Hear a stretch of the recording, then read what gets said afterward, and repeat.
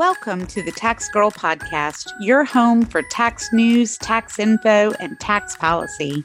In each episode, I'll share conversations about taxes, money, and the choices we make.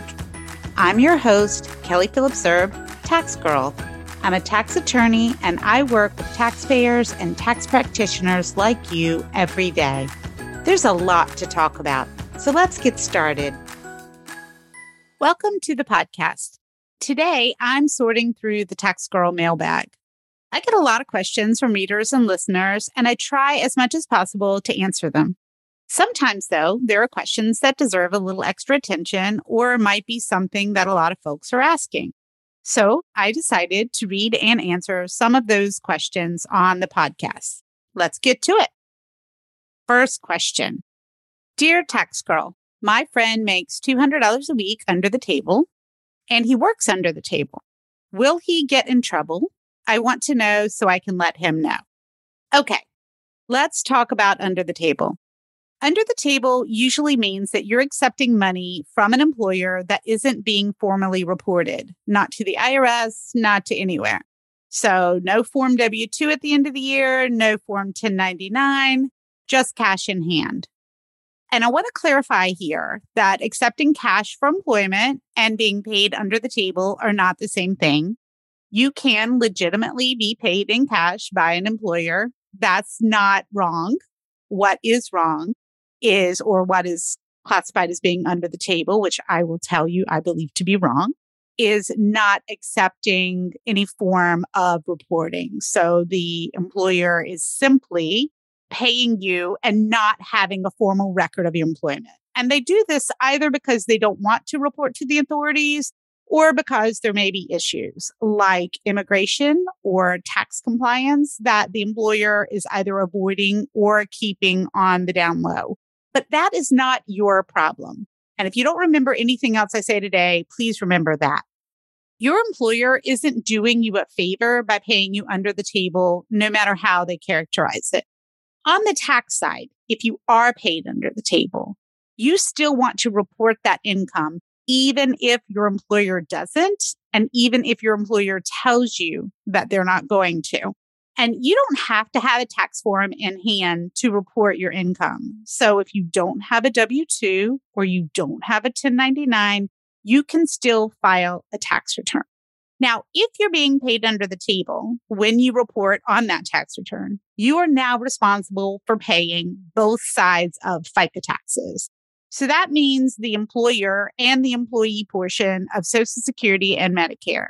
And if you look at your normal check stub, if you're an employee, you'll see where you pay half of those taxes and the employer pays half of those taxes. But if you are a self-employed person or you are a freelancer, or in this case, being paid under the table, you're responsible for paying both sides. If you're under the table, you're also not having your federal, state, and local taxes withheld.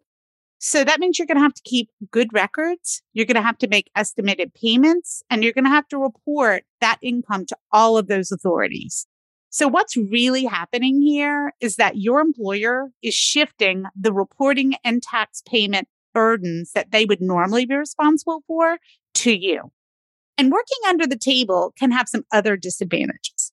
You aren't getting the benefits that you might be entitled to, like health insurance and retirement contributions.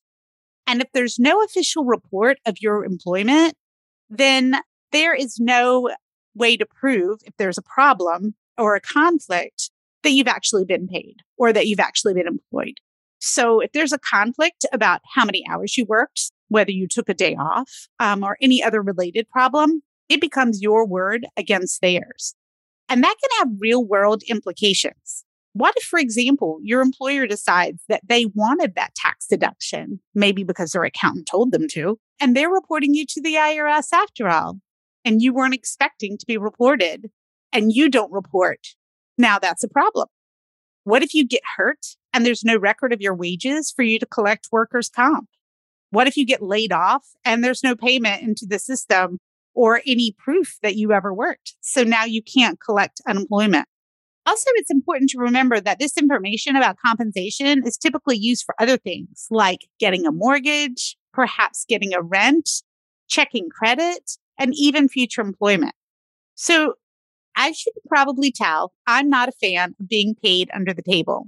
It feels like your employer is doing you a favor, but they're not.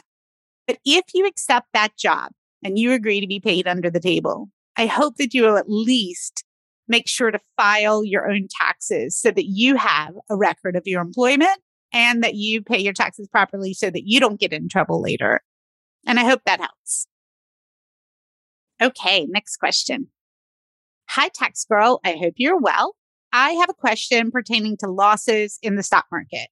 I know that I can use up to $3,000 per year to reduce my income, but is there a limit to how much I can use to offset capital gains? For example, let's assume my salary is $100,000 and I had a $30,000 stock loss in 2020. Pretty big. So now in April, I will be able to use $3,000 from that loss to reduce my ordinary income to $97,000 and then carry the additional $27,000 loss into 2022.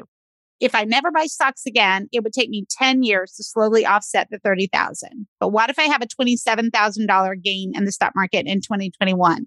Can I use the full $27,000 to offset this gain, or is there an annual limit as well?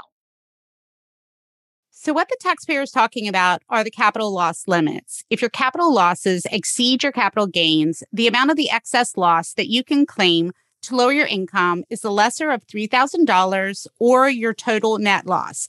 That number is $1,500 for folks who are married filing separately. But if your net capital loss is more than this limit, you can carry forward the loss to later years. Unfortunately for the taxpayer, the carry forward limit is $3,000 per year for excess losses. So in the example that he gave about never buying stock again, never having another gain, he would be restricted to that $3,000 carry forward. However, if the taxpayer does have other gains in the following year, the taxpayer can apply any capital gains towards those losses. So important to remember, you offset capital gains with capital losses and you carry forward any losses to the next year, but there are limitations. Okay, next question. Last year, my mother sold her house and she gave me a $15,000 check as a gift. Do I have to report that $15,000 to the IRS? Thank you for reading this and thank you for any help. Okay. So almost any money that comes your way is taxable income under Section 61 of our tax code. That's kind of the premise of our whole tax code. However, that amount is taxable income unless it's otherwise excluded. And fortunately, Section 102A of the tax code specifically excludes gifts from income. So you don't have to report it or pay tax on it. Now, that assumes that it's a real gift. In the tax world, we like to say that a gift is given out of genuine love and affection with no expectation of anything in return. So typically, you can't sell something, call it a gift, unless it's a discount of fair market value issue there. And almost always, an employer cannot give an employee a proper gift. Again, love and affection, no expectation of anything in return. So I'm going to assume that since this is a gift from her mom, that it is an actual gift, love and affection, no expectations. So the gift recipient does not have to report that $15,000 to the IRS as income. That said, while you don't have to report a gift as income, someone who is making the gift may have to report it for gift and estate tax purposes if that amount exceeds the annual gift tax exclusion. Fortunately for this taxpayer, for 2022, that amount is $16,000 per person for the year. So no report necessary if that's the only gift for gift tax reasons for the person who made the gift. And then for the person who received the gift, it's not income. All right, here's a related question. Hi, I wanted to know if I would get in trouble for receiving $30,000 from my daughter's father. The money is to be used for a down payment on a home when I start looking to buy. I know anything over $15,000 given as a gift has to be reported to the IRS. Could he give me $15,000 this year and $15,000 the next year? Or is that considered structuring payments? I just want to do this the right way and not get into trouble. The money is from the sale of a home we lived in together, but only he was on the deed. We are no longer together, but he wanted to give me the money so I could buy a home for me and my daughter in the next few months. I'm just not sure how to go about it. Okay, so same answer applies. Gifts are not income, but I do want to address this issue of structuring. Structuring occurs when large transactions are broken into smaller ones in order to avoid bank reporting requirements, which kick in, as most folks know, at $10,000. And if you do that, if you structure a transaction to avoid those bank reporting requirements with the intent to evade, it's illegal. Now, the actual practice of making these cash deposits or withdrawals of less than $10,000 is not illegal under the statute. Like, so if, for example, you do $9,000 this week, a couple of weeks later, you deposit $9,000 again, that's not illegal. That's not structuring. It only violates the law when the transactions are structured, quote, for the purpose of evading, end quote, those reporting requirements. So if you make the determination that you're going to be making regular deposits of $9,000 just to avoid that $10,000 reporting threshold, that's where you get into trouble. The actual making the deposit itself, even if it's close to, that threshold, that on its own isn't what gets you in trouble. It's the intent to evade. And it's actually a banking secrecy issue, not a tax reporting requirement. That said, there are some tax issues that tend to accompany that. So I'll talk about that in a second. But I do want to just stress that you can absolutely plan gifts to fit within the annual gift tax reporting requirements. In fact, estate planners encourage it. It's good tax planning. That's not structuring. Completely different. If I'm making a plan that's good tax planning to give you the annual exclusion amount every year to reduce my taxable estate for whatever reason, that's not structuring. It's good tax planning. That's different than evading bank reporting requirements.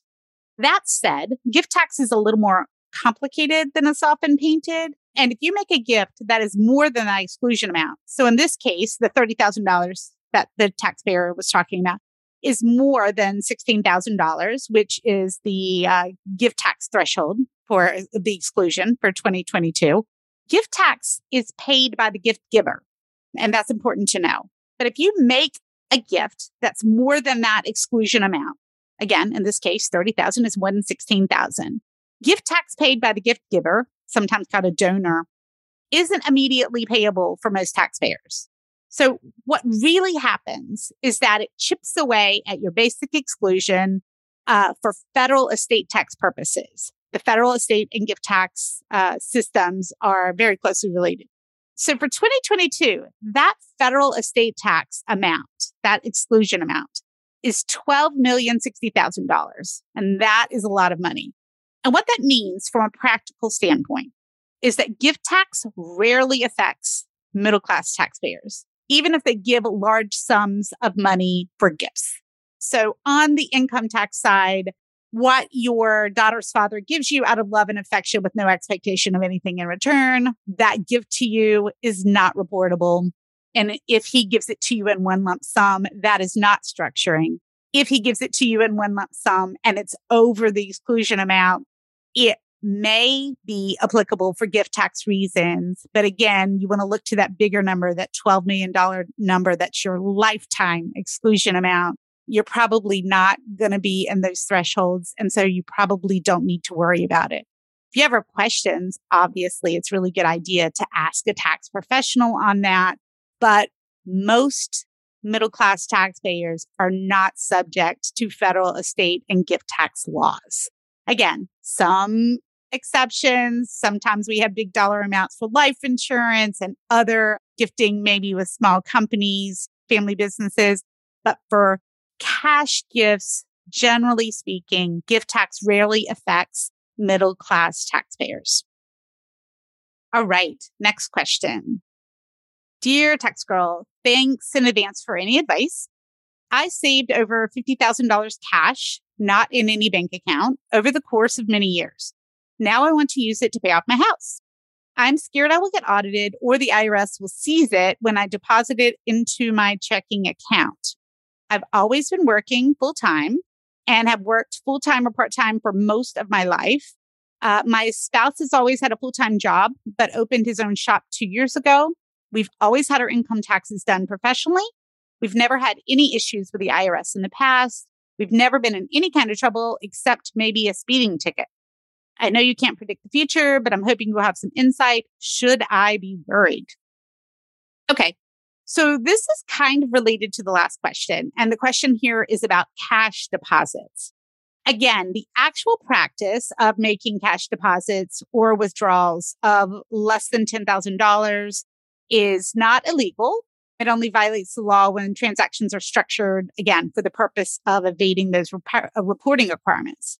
But if you make a deposit to your bank or credit union of over $10,000, the bank or the credit union is required to report it to the federal government. And what they'll report it on is called a CTR, or a currency transaction report. And that $10,000 threshold has actually been around for a while. It was actually created in the 1970s as part of the Banking Secrecy Act. It was updated with the Patriot Act in 2002, and it still stands today. And so again, the rule is if you make a deposit of over $10,000, it has to be reported. If you make a series of transactions smaller than that to avoid the reporting, it's illegal. But the actual making of that deposit over $10,000, it's not illegal. What it triggers is for the bank to make this report, the CTR. And as part of that CTR, the bank's going to ask you to verify your ID. So you're going to have to provide your social security number, your name, your address. The bank may also provide account information to the IRS. And actually, I guess they send it to Treasury, not so much IRS. It's the Financial Crimes Enforcement Network, or FinCEN. And what the government is looking for are folks who are committing money laundering or committing tax evasion. They're not trying to trap regular taxpayers who are just making big deposits. And, it's not all that unusual, quite frankly, to make large cash deposits. Small businesses do it all the time. So if you haven't done anything wrong and you have great records, you should be fine. Just be aware that you might attract some attention in the process. So again, you're going to have those great records to back up that you've always filed your taxes, that, this is money that you've just saved over the years. So as with many things tax related, I recommend really good record keeping. Okay, next question. If you are denied a tax refund advance loan, can you reapply elsewhere? Okay, so if you know me, if you either listen to me on the podcast or if you read my column, you know that I'm typically not a fan of refund advance loans or RALs or associated loans. And basically what these are loans that are typically provided by or in association with the tax preparer, where the amount of the loan that's provided to the taxpayer is roughly equivalent to your anticipated tax refund less any fees or interest due. And you'll typically see folks applying for these in January, around the time that IRS is opening tax season. And it's because the taxpayers want to get their tax refunds in advance. And so these preparers, or again, oftentimes it's a lender in conjunction with the preparer, say, you know what, we know that you're supposed to be getting $2,000 back, so we'll give you a $2,000 loan, or we'll give you an $1,800 loan, or whatever. When the refund comes in, the lender gets paid back, again, plus fees, interest, whatever is due. So that's typically how it works. And again, if you've listened to me, you know that I'm typically not a fan, but I will answer this question about why you might be turned down. So there are a few reasons why you might be turned down. The most common reason tends to be that the lender decides that you're not a good risk. Remember, these kinds of loans have to be repaid even if you receive a smaller tax refund than anticipated. So if, again, you are expecting a $2,000 refund and they give you, again, the loan that they give you is for $1,800, refund comes through and it's actually just $1,300, you're still responsible for paying back that entire $1,800 or whatever the loan amount was. And one of the reasons that this is trickier than it used to be is because the IRS no longer provides tax preparers, banks, or lenders with something called a debt indicator. And this debt indicator was kind of like a heads up to the lender from the IRS whether there might be an offset that might apply to the refund. IRS hasn't done this for many years.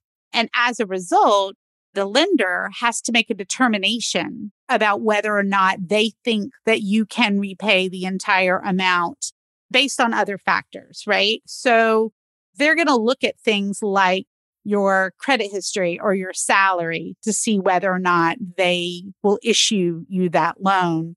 So you have to hope that your tax refund is going to be large enough after you take out these interest rates and fees and tax prep fees and any of that stuff, plus any potential offsets or for things like student loans to pay off the loan, or you have to dip into your pocket to pay the overage. So when the lenders are looking at whether or not you're considered creditworthy or whether or not they think that you are going to be able to repay this loan, they're going to look at a couple of factors. They're also going to look at whether or not you have a pattern of offset. And again, they may know this if they were your prior preparer, but if you owe child support, student loans, again, the government can ding your refund for that amount. And that can affect how much you get back. And again, might impact whether or not the lender wishes to extend the loan to you. So again, it could be your credit. It could be that you have bad credit. You might not have made enough money to support repayment.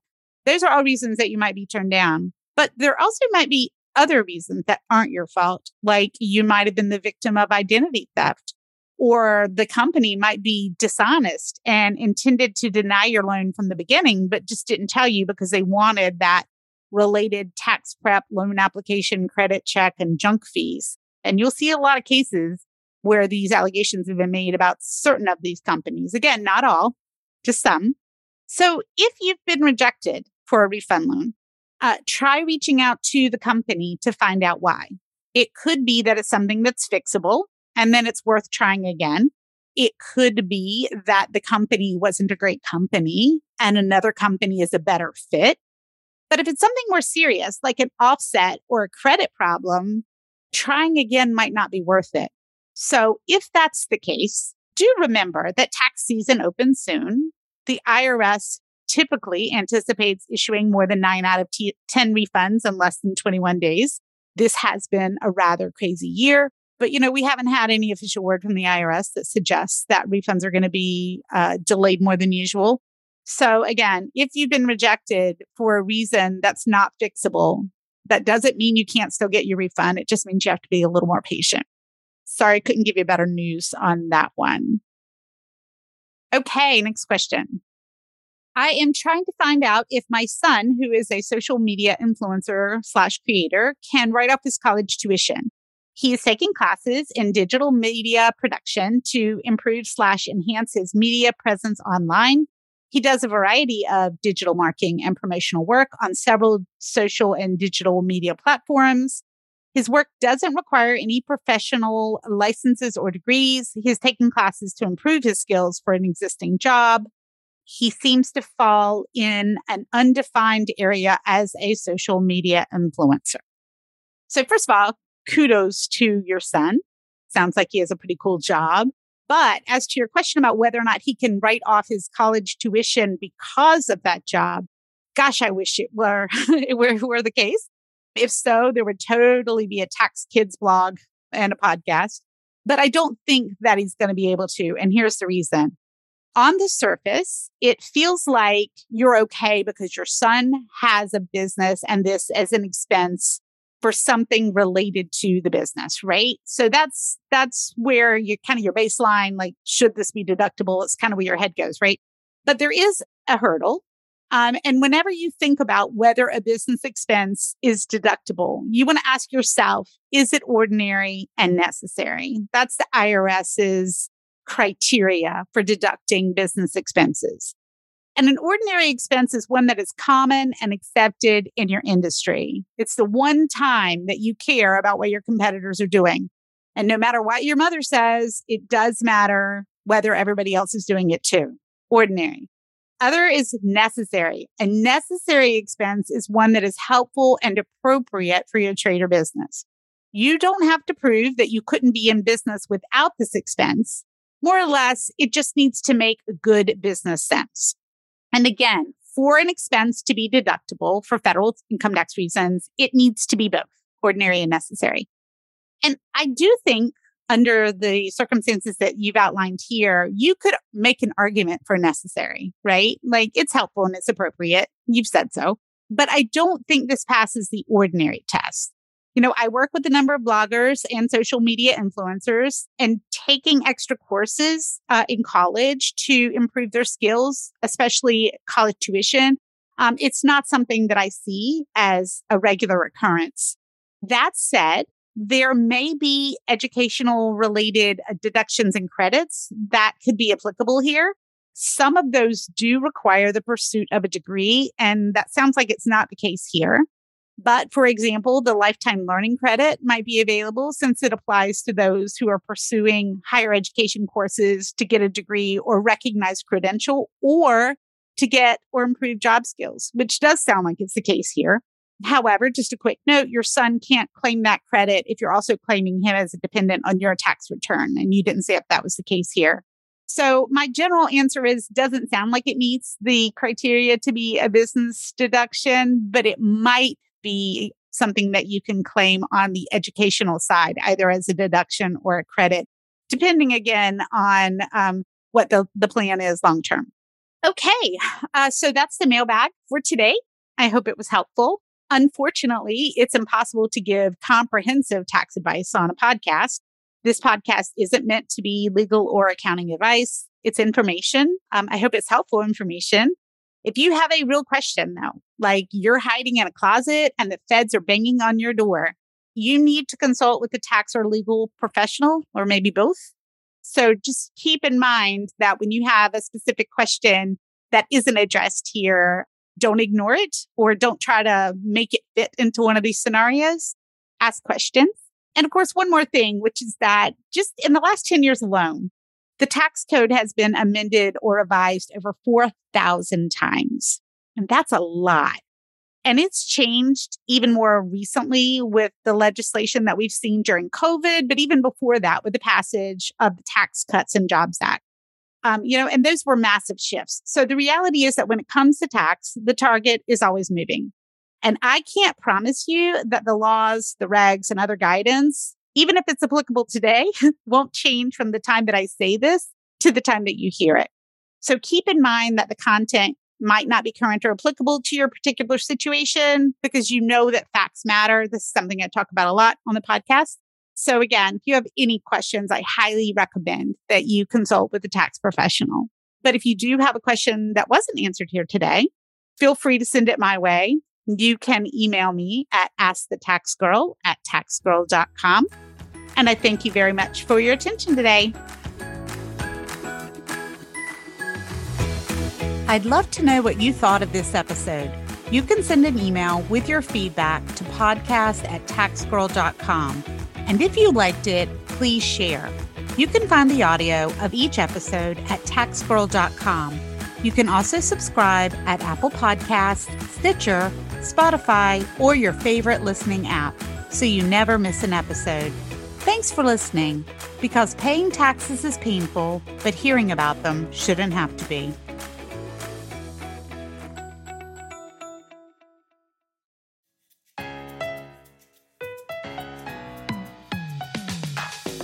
The number of words in the tax code is estimated to be 1 million, about the same length as the entire Harry Potter series. Add in IRS regs, rev rulings, and case law, and it can be a lot. We all need a little help to sort it out. Each week on the Tax Girl podcast, I talk to the best in the business. And these aren't crazy technical dives. They're interesting and easy to digest looks at topics that matter to you. It's all that you need to stay ahead on the most important tax issues. You can subscribe to the podcast for free on taxgirl.com, because paying taxes is painful, but hearing about them shouldn't be.